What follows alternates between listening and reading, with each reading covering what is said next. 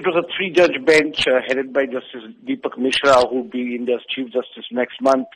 They said they will not interfere with the verdicts given by earlier courts in this particular case, and then they confirmed the death sentence handed down to them by Delhi High Court in 2014. The three judges described it as a rarest of rare crime, the manner this 23-year-old physiotherapy girl was gang raped and then murdered, and then they handed down the death sentence. Now, what was unprecedented and never seen before was that the courtroom burst into applause.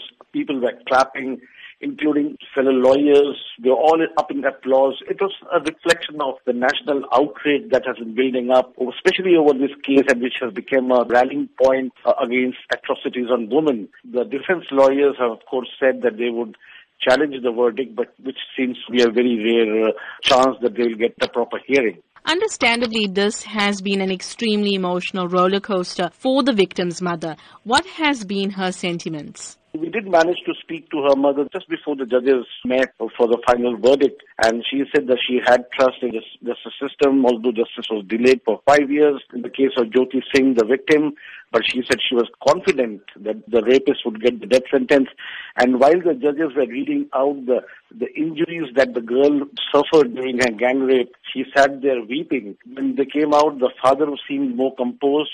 He actually spoke to the media, said that he is now satisfied with the verdict. 6 men were arrested for committing this crime, but only 4 have been convicted. What has happened to the other 2 men? The driver of the bus in which she was abducted along with her boyfriend, he committed suicide in prison in 2013. And the 4th man, who was actually a juvenile, and he was sent to a reformation home for 3 years and was released in December 2015. Now, I spoke to Maneka Gandhi, the Women Welfare Minister. She says that she is now going to campaign for laws to bring punishment for juveniles under adult laws because they cannot be allowed to get away free like it has happened in this case.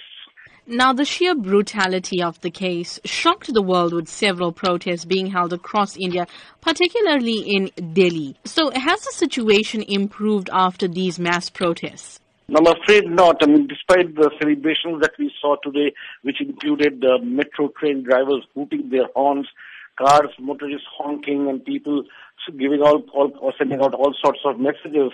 And since 2012, the government did strengthen several anti-rape laws, formed special courts, but nothing much has changed on the ground.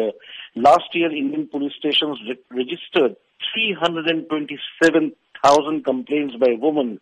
The number of kidnappings in 2015 rose 5% to almost 60,000. And in India, 24 women are raped every day, 1 every 6 hours in the national capital.